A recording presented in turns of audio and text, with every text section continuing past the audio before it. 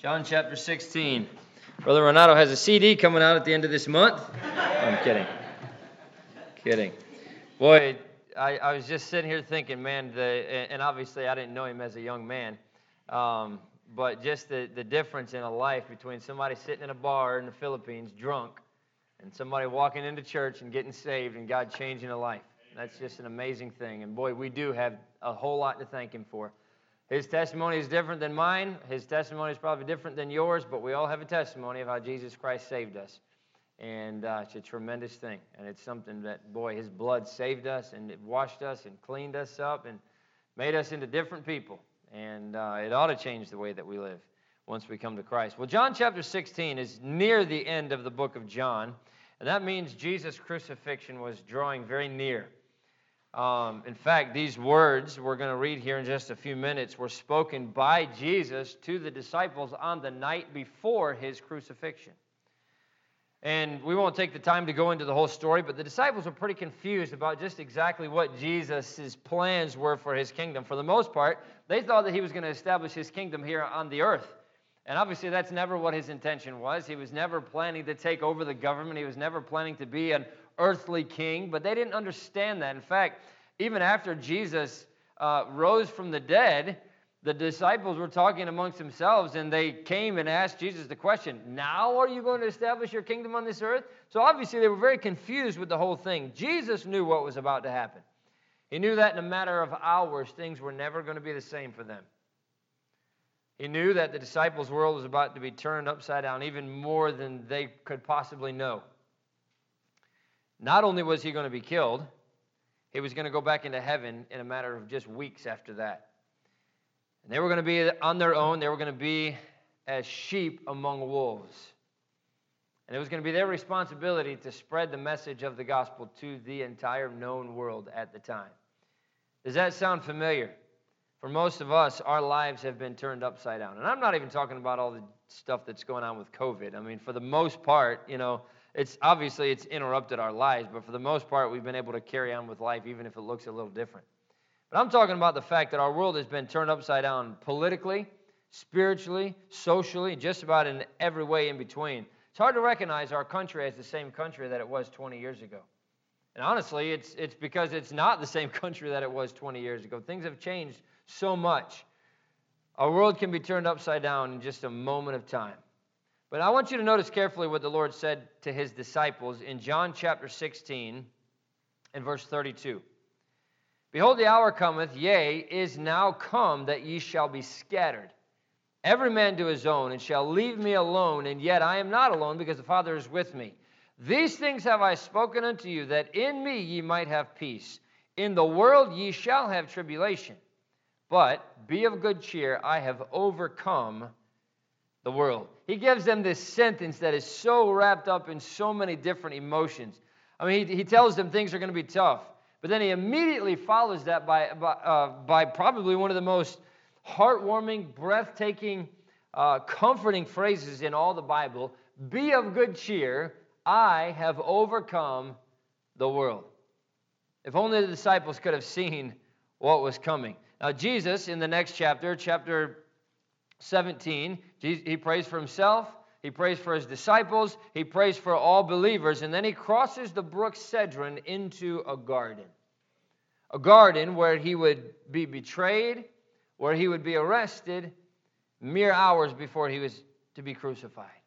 And I can't help but think that after those events took place, that some of the disciples, if not all of them, thought back to the phrase, the things that Jesus was talking about just a couple hours before their world was turned upside down,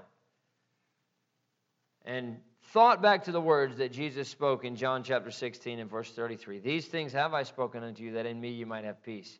In the world you shall have tribulation, but be of good cheer. I've overcome the world. That's what I want to spend a couple minutes talking to you about this morning. Cheer up. That's what Jesus told his disciples, and that's what I believe he's telling us at the same time. So let's talk about it for a few minutes this morning. Let's pray. Father, we love you. Again, we thank you for the time we can spend together. Pray that you'd bless the time that we have together around your word.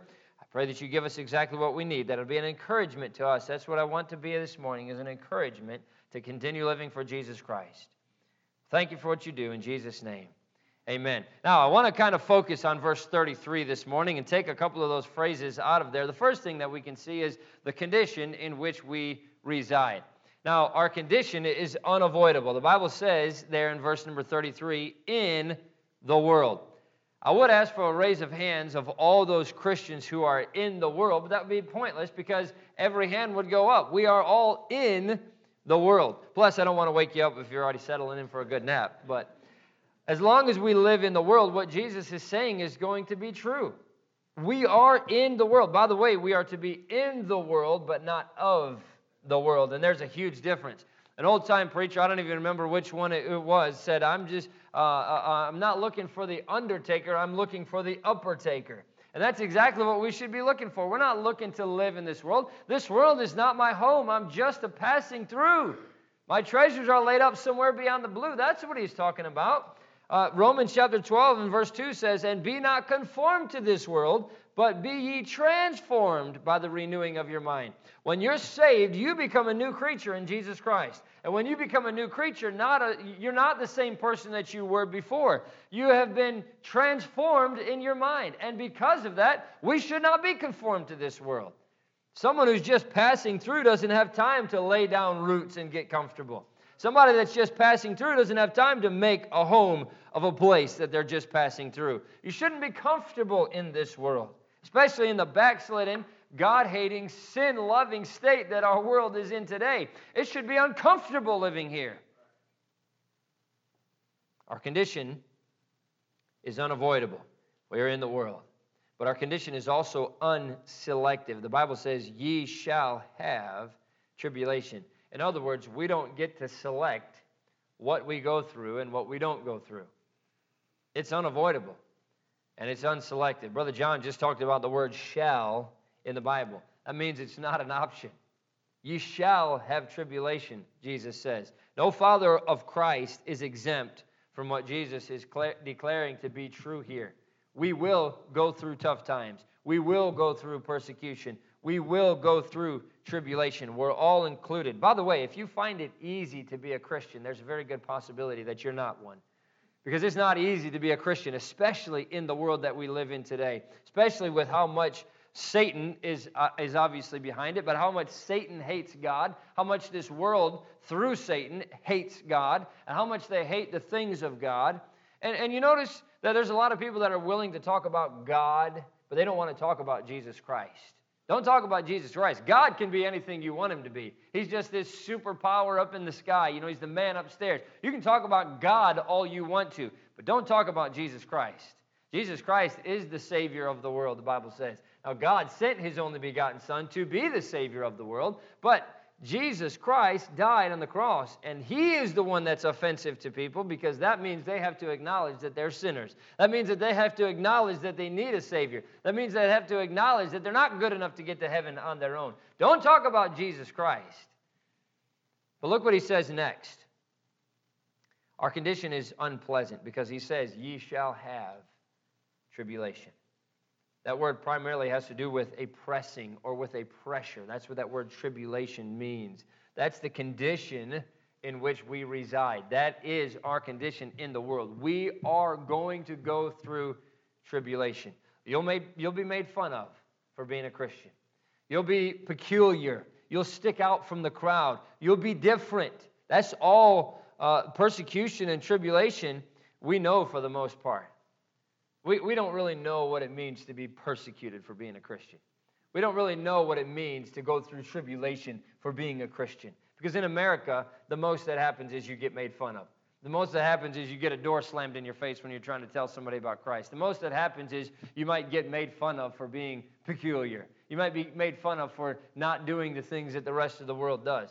That's not persecution. That's not tribulation.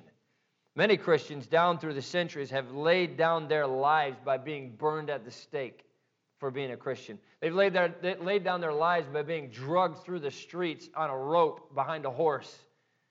Sometimes they even put two horses together and tied them to that and sent those horses in different directions.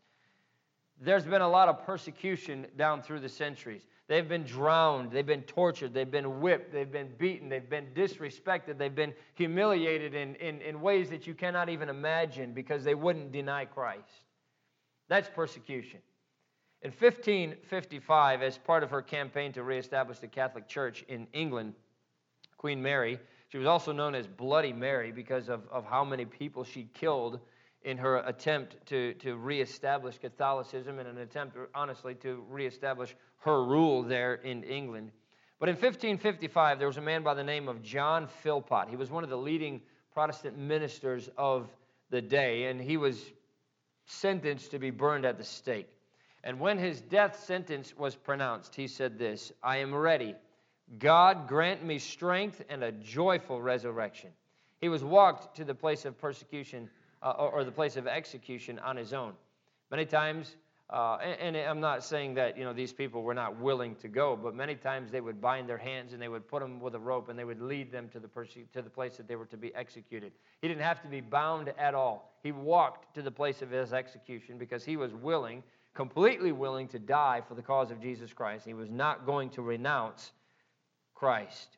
And when he reached the place where he was to be burned at the stake, he knelt down and he kissed the stake at which he would be burned. It's easy for us to focus on our problems. It's easy for us to think that they're larger than they really are. Most of us have never really endured genuine persecution for being a Christian, for our faith. A few times people have gotten upset with me for sharing the gospel. A few times, you get laughed at and you walk away. People, oh, there goes that Bible thumper, or whatever they want to call you, right? There may come a day when we have to make a life or death decision. And we thought, oh, it'll never happen in America. Look at what's going on in our country. Look at what's going on in our cities. There may be a day in America in the not-so-distant future where you're made to make a choice between Christ or renouncing Christ to keep your life. Never thought that would happen in America, but it's a very real possibility now. It happens all over. By the way, you've read or at least heard maybe of Fox's Book of Martyrs. Fox's Book of Martyrs is a book written about all of the 1st, 2nd, 3rd, 4th, 5th, all the way up to about the 16th, 17th century Christians who were persecuted and essentially killed for their faith. Do you know that more Christians are being killed today around the world than at any time in human history? We don't hear about it like we know about it, that it used to happen when they were actually out there actively killing Christians and doing it out in the open and everything else. More Christians are being killed today than at any time in our human history. That's persecution. And the Bible says that is unavoidable. We are going to have persecution. We know that Jesus said, wherever you are, you're going to have tribulation. And that sounds very discouraging. But I want you to see this. Not only the condition in which we reside, but the command which we have received. He said, in the world ye shall have tribulation, but be of good cheer. Be of good cheer. That's a command. And it's not only a command. Number one, it's a personal command. It was spoken to each one of the followers of the Lord Jesus Christ that night, and it continues to each follower today. What a command. Sometimes it's difficult. Sometimes it feels impossible, but it is a command nonetheless. And when God gives a command, He also gives a way to follow through with that command. He never tells us to do something that there's no possible way that we can do. And so if He says, you're going to have tribulation, but be of good cheer, that means that there is a way that we can do that. That means that it is possible to be of good cheer, even in the midst of everything that's going on. I understand the discouragement. I'm right there with you in a lot of it. By the way, maybe you've seen some of this on Facebook, or I don't know, but Pastor Jack Trieber, he's a pastor of North Valley Baptist Church in Santa Clara, California. Big church, which, by the way, you want to listen to some good godly music, the internet station, you have to listen to it through the internet, but it's KNVBC. And they play songs, and they have messages and all kinds of stuff all the way throughout the day. But good Christ-honoring music, we leave it on at our house a lot. It just plays through the speakers. KNVBC Revival Radio is what it is. But it comes from North Valley Baptist Church. NVBC stands for North Valley Baptist Church. But they also have Golden State Baptist College there, and I don't know, they probably have 400 or 500 students. And The church is probably 2,000 or 3,000 people. They have bus ministry that they run and pick up probably 1,000 or 1,500 kids a week. It's a very large ministry there in California, which, of course, as you know, California is one of the most, probably not one of, probably the most liberal state in the union. And they've told them that they cannot meet for church. Now, obviously, you know, John MacArthur was told the same thing. They said, we're going to meet no matter what you do to us. You can't shut us down. This is what we need to do. It's not only that we have a right by our Constitution, although we do have a right by our Constitution to worship God in the way that we see fit, but it's even bigger than that. God has commanded us to meet in church. And so North Valley Baptist Church, Pastor Jack Trebers, they have done everything that they could possibly do. They shut everything down. They shut it down for longer than what most churches actually did. They shut everything down. No picking up kids on the bus, no school, no Sunday school classes, no church services. They were doing everything live stream. They shut everything down for about 4 or 5 months, and they finally decided, we need to get back to church. He said they erred on the side of caution because they just wanted to make sure that they were not going to be responsible for deaths and all this other kind of stuff. So they shut everything down other than the live stream services. And they finally got to the point where they said, we are commanded by Christ to meet. We need to start meeting again. And so they did. And the governor came out and said, every single time you meet for church, we're going to charge you $5,000. We're going to give you a $5,000 fine.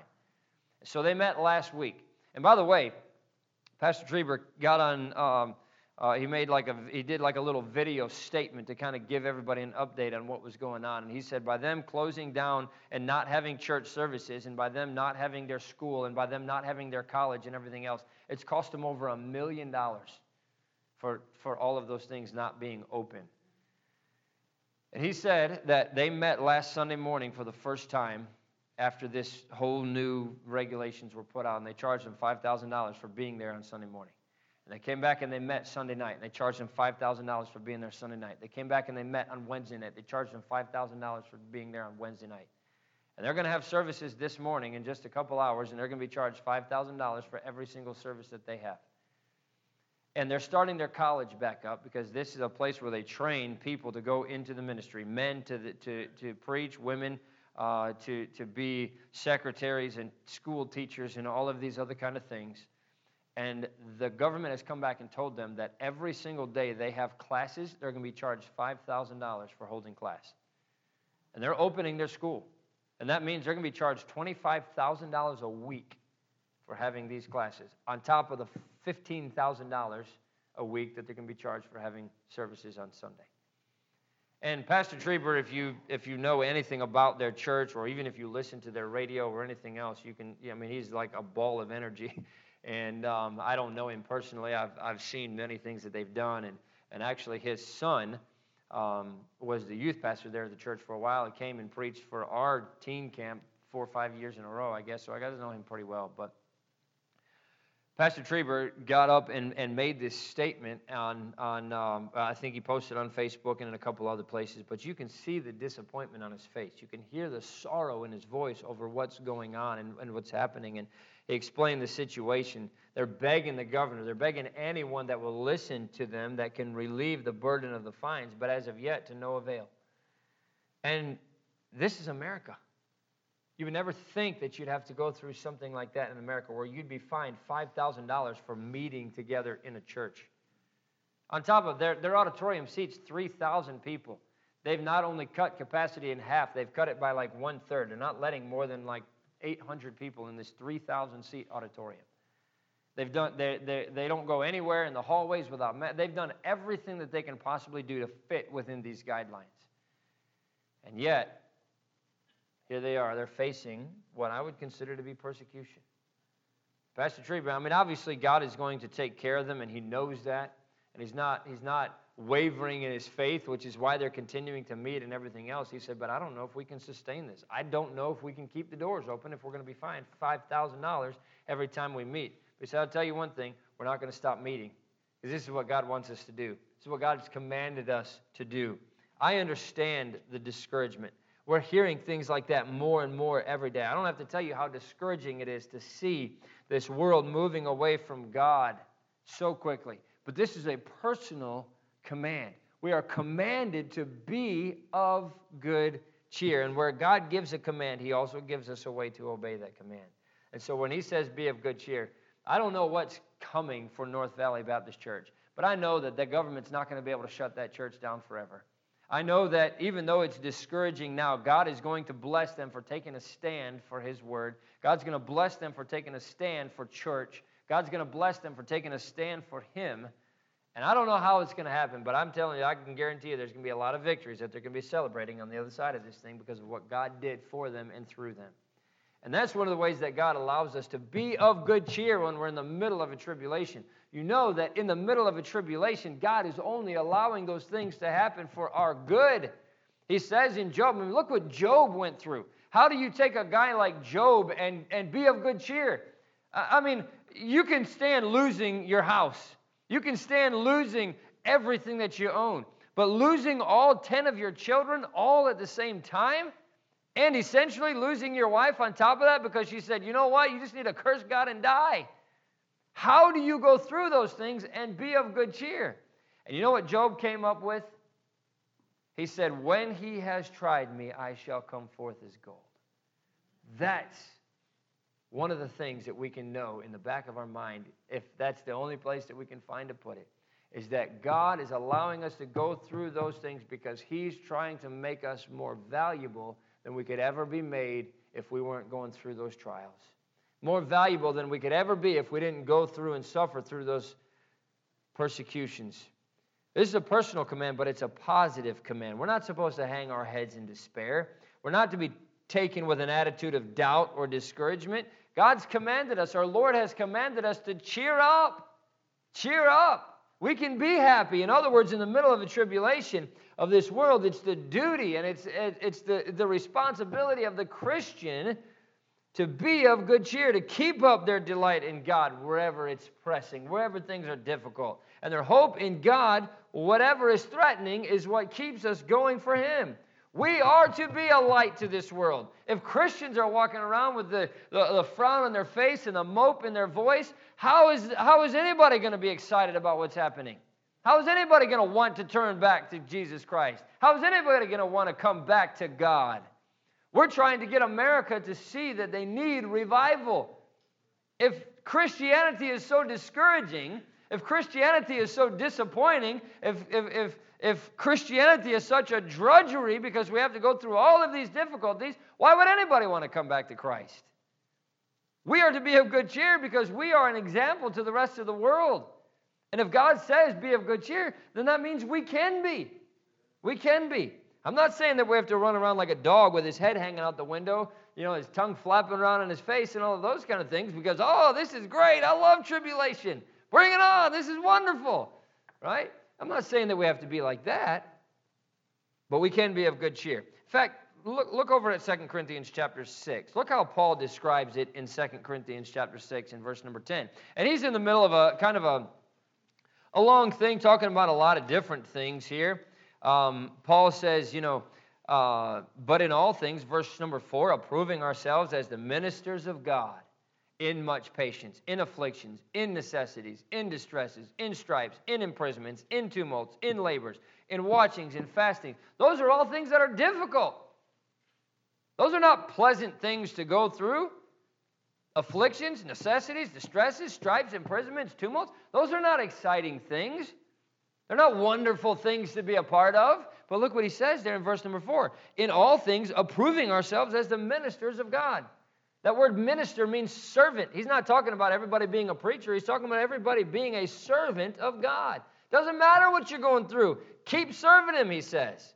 But he comes down and he gets to talking in verse number 9, as unknown and yet well known. And I believe he's talking about the fact that even though nobody knows your name on this earth, God knows your name in heaven.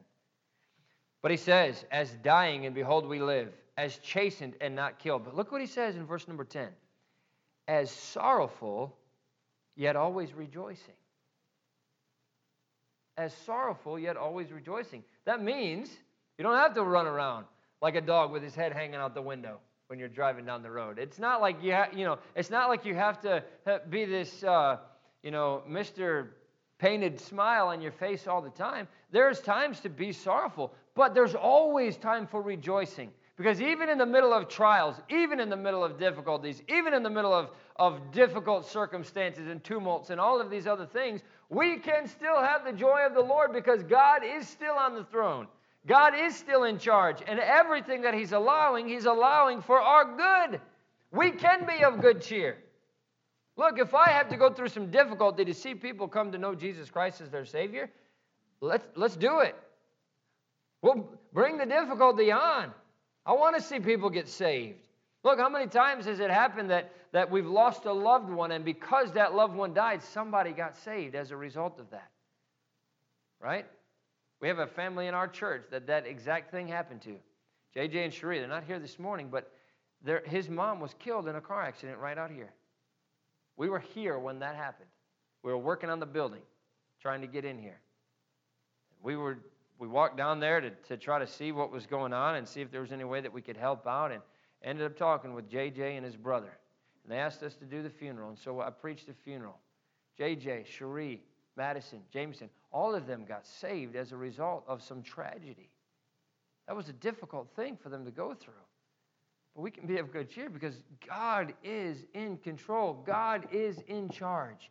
And this is a personal command, but it's a positive command. Look at Romans chapter 5. Romans chapter 5. We're bringing this thing to a close, but I want you to see this. Paul, again speaking, says this in Romans chapter 5 and verse number 1.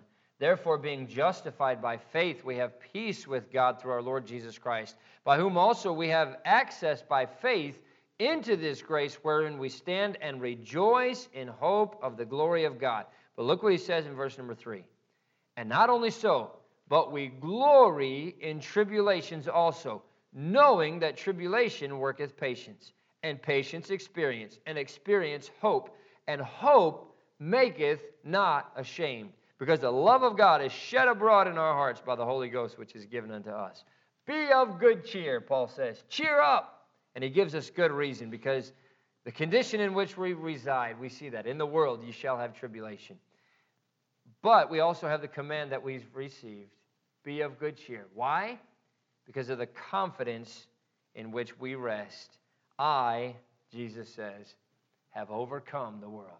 I have overcome the world. Here's the answer to the pressures of life. Christ.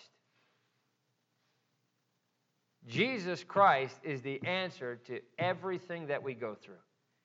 You know, it's funny because these kids, especially when they're little and there's candy on the line, and you ask them a question and they raise their hand and their answer is always what? Jesus, right? Jesus, I want my piece of candy now. But Jesus is the answer to everything.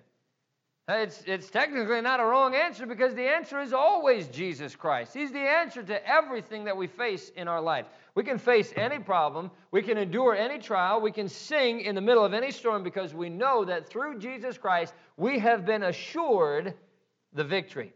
Think of Paul and Silas. There they were in the middle of that prison. They were bruised. They were beaten. They were under guard, facing possible death. They were miserable. Probably cold and wet and hungry. By the way, when the Bible talks about the fact that they were in the middle of the prison, the inner prison, it was basically like a dungeon. It was, and many times it was a pit in the middle of that dungeon. That was a horrible condition that they were in. And not only the fact that they were thrown in prison, they were thrown in prison after they had been beaten. After the Bible says they had been given many stripes. They were probably sore and bloody, and the scabs were starting to form and crack and everything else. And yet in the middle of all of this, they're singing at midnight nonetheless. Our circumstances don't control our response. Our Savior controls our response. We shouldn't be looking around and seeing the circumstances and saying, oh, how can anybody be happy in this? We should be looking around and saying, it doesn't matter what the circumstances are around us. We have a Savior, and He is good, and He's always working for our good. Our circumstances don't control our response. Our Savior does. He's saved us. He's redeemed us. He's overcome the world so that we might be of good cheer when there's not a whole lot of things to be cheerful about. I have overcome the world, he says. Christ's victory is the triumph for the Christian. He already won the victory. It's already his. Christ overcame Satan, and when he sends his disciples to preach the gospel to a lost and a dying world, he says, be of good cheer. I have overcome the world, and so will you. Matthew chapter 10 and verse 16 says, behold, I send you forth as sheep in the midst of wolves. That doesn't sound very encouraging, does it? We grew up out in the country in Indiana, and cornfields all the way around us, but all the way throughout the winter especially, it was just wide open fields. And way across one of these cornfields was a big section of woods, and almost every night, and even sometimes during the middle of the day, you could hear big packs of coyotes. And you could always tell when they caught something, because they would, it's like this, like they were just, destroying something. You could always tell when they had something that they'd killed. That's what Jesus Christ is saying. I'm sending you out like sheep among wolves. Not many things more, at least traditionally speaking, and in the stories, that a wolf likes more than a sheep, right? To eat, not to be friends with. And that's the way that God is sending us out into this world. He's sending us out as sheep among wolves. Matthew Henry said it this way. He overcame the evil things of the world by submitting to them. He endured the cross, despising it and the shame of it, and he overcame the good things of it by being wholly dead to them. Its honors had no beauty in his eye, its pleasures no charms. Never was there such a conqueror of the world as Christ was, and we ought to be encouraged by it.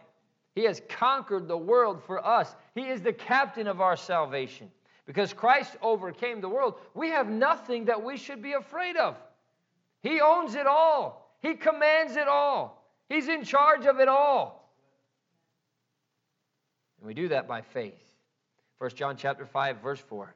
For whatsoever is born of God overcometh the world, and this is the victory that overcometh the world, even our faith. Romans chapter 8 and verse 37. Nay, in all things we are more than conquerors through him that loved us. We don't have anything to worry about. Jesus Christ has already overcome the world. Oh, the world hates God. Oh, the world is such a miserable place. Oh, look how far they're moving away from God. Oh, how is this going to ever, how are we ever going to get America back? How are we ever going to come back to Christ? Will it happen? I don't know. I do believe that we have another revival left in this country before Christ comes back. I believe that we will see another revival. But whether we do or not, whether the world gets any better or not, what do we have to be afraid of? Be of good cheer, he says. I've already overcome the world. It belongs to me. I've already defeated death. I've already defeated Satan. I've already defeated sin. All of those things are under his control. We don't have anything to worry about. There's no doubt that the conditions that we're living in this world certainly does not favor a love for God. That's the condition that's unavoidable because we're in this wicked world, and this wicked world hates God, hates Jesus Christ, hates everything that has to do with God. We've been given a command by God to be of good cheer, and that means it's possible to be happy. It means it's possible to be cheerful even in the middle of a pandemic, even in the middle of an epidemic of sin, even when the world's upside down. And if he says it, that means it's doable. But there's more to the story. Because our King, our leader, our master, our Savior has already overcome the world. We have nothing to worry about. We have nothing to be afraid of. We may face a little tribulation, but we have a gospel to share, a banner to bear, and we have a smile to wear. Massena was one of Napoleon's generals, and he just suddenly appeared with 18,000 men before this little Austrian town that really had no means of defense. And the town council had basically decided to surrender everything when an old dean of the church reminded them that it was Easter, and he begged them to hold Easter services for that Sunday. And so even though they were scared of what was about to happen, they knew that they were about to be completely overtaken by this Napoleon who was taking over the whole rest of the world. They decided to hold services and leave the trouble in God's hands. And so they did. And the French, when they heard the church bells ringing, joyfully concluded that the Austrian army must have come to bail this little town out. And they packed everything up and they got out of there as quickly as they could. The incident has often been duplicated, I think, in individual lives. Ring the bells of joy in the middle of pain. Ring the bells of joy in the middle of difficulties. Ring the bells of joy in the middle of tribulation and pain and sickness and poverty and fear and loneliness and all the other trials that we go through. Then joy has conquered. Quickly, the enemy has slunk away. And that's what joy is designed to do. That's what God, having overcome, Jesus Christ having overcome the world, is designed to do. And those that ring the bells of joy in their hearts have found themselves in possession of whatever it is that they wanted. No enemy is quite so strong as faith that's accompanied with good cheer. But we can be of good cheer because, as Jesus said, I have overcome the world. We sing a little kid's song, cheer up, you saints of God. There's nothing to worry about. Nothing to make you feel afraid. Nothing to make you doubt. Remember, Jesus never fails, so why not trust Him and shout? You'll be sorry you worried at all tomorrow morning. I know things don't look great. I know the world looks like it's completely upside down. The disciples saw what an upside-down world looks like. We know the story. We can look back on the story and see it in 2020 vision, right? We know that Jesus wins. We know that He goes back to heaven. We know that everything works out fine for the disciples. But imagine being them in the middle of it. Imagine seeing the one that you thought was going to establish a kingdom on this earth forever being killed. Imagine seeing all of the rest of the disciples scattered. I imagine that most of them probably felt like they were the only one left. That's a world that's turned upside down. But Jesus knew that that was all going to happen. He knew how everything was going to play out, and so that's why He tells the disciples in John chapter 16 and verse 33, in this world you shall have tribulation. You know that it's coming. I know that it's coming. But be of good cheer. Cheer up. I've overcome the world. There's nothing that you have to be afraid of. God's still on the throne. And He's not up there wringing His hands, wondering how everything's going to play out, wondering what He's going to have to do next to make sure everything fits in with His plan. He's in control. He knows what's going on. And He's already overcome the world. Cheer up. Be of good cheer. Our King has overcome the world. Father, we love You. Again, we thank You so much for the encouragement from the Word of God. I know things look bad. I know things are not easy to be a Christian today. Oh, but we have so much to be thankful for. We have so much to be cheerful about. Brother Renato sang the message in song this morning. Oh, Jesus Christ's blood has covered our sins. What else is there to be worried about? And yet we have all of this in heaven besides. We thank You so much for what You've done for us. I pray that if there is somebody that's discouraged, I pray that if there is somebody that's down this morning because of everything that's going on in this world, that You'd help them to give those troubles in the world or in their own individual life, whatever it is, give them over to You. Be cheerful. Be excited about the opportunity that we have to see revival. Be excited about the fact that there's so many people that are unsaved that we have an opportunity everywhere we turn to see somebody accept Christ. Oh, what a tremendous, tremendous time we're living in. This is a privilege like no other. That as Christians, we get to live in this world. Because not only can we be a witness, but we might get the opportunity to take a stand for Christ. Oh, what a tremendous opportunity. Pray that You'd help us to do it. And I pray that You'd help us to do it in a way that's cheerful, in a way that'll bring other people to You. Thank You for what You do for us in Jesus' name.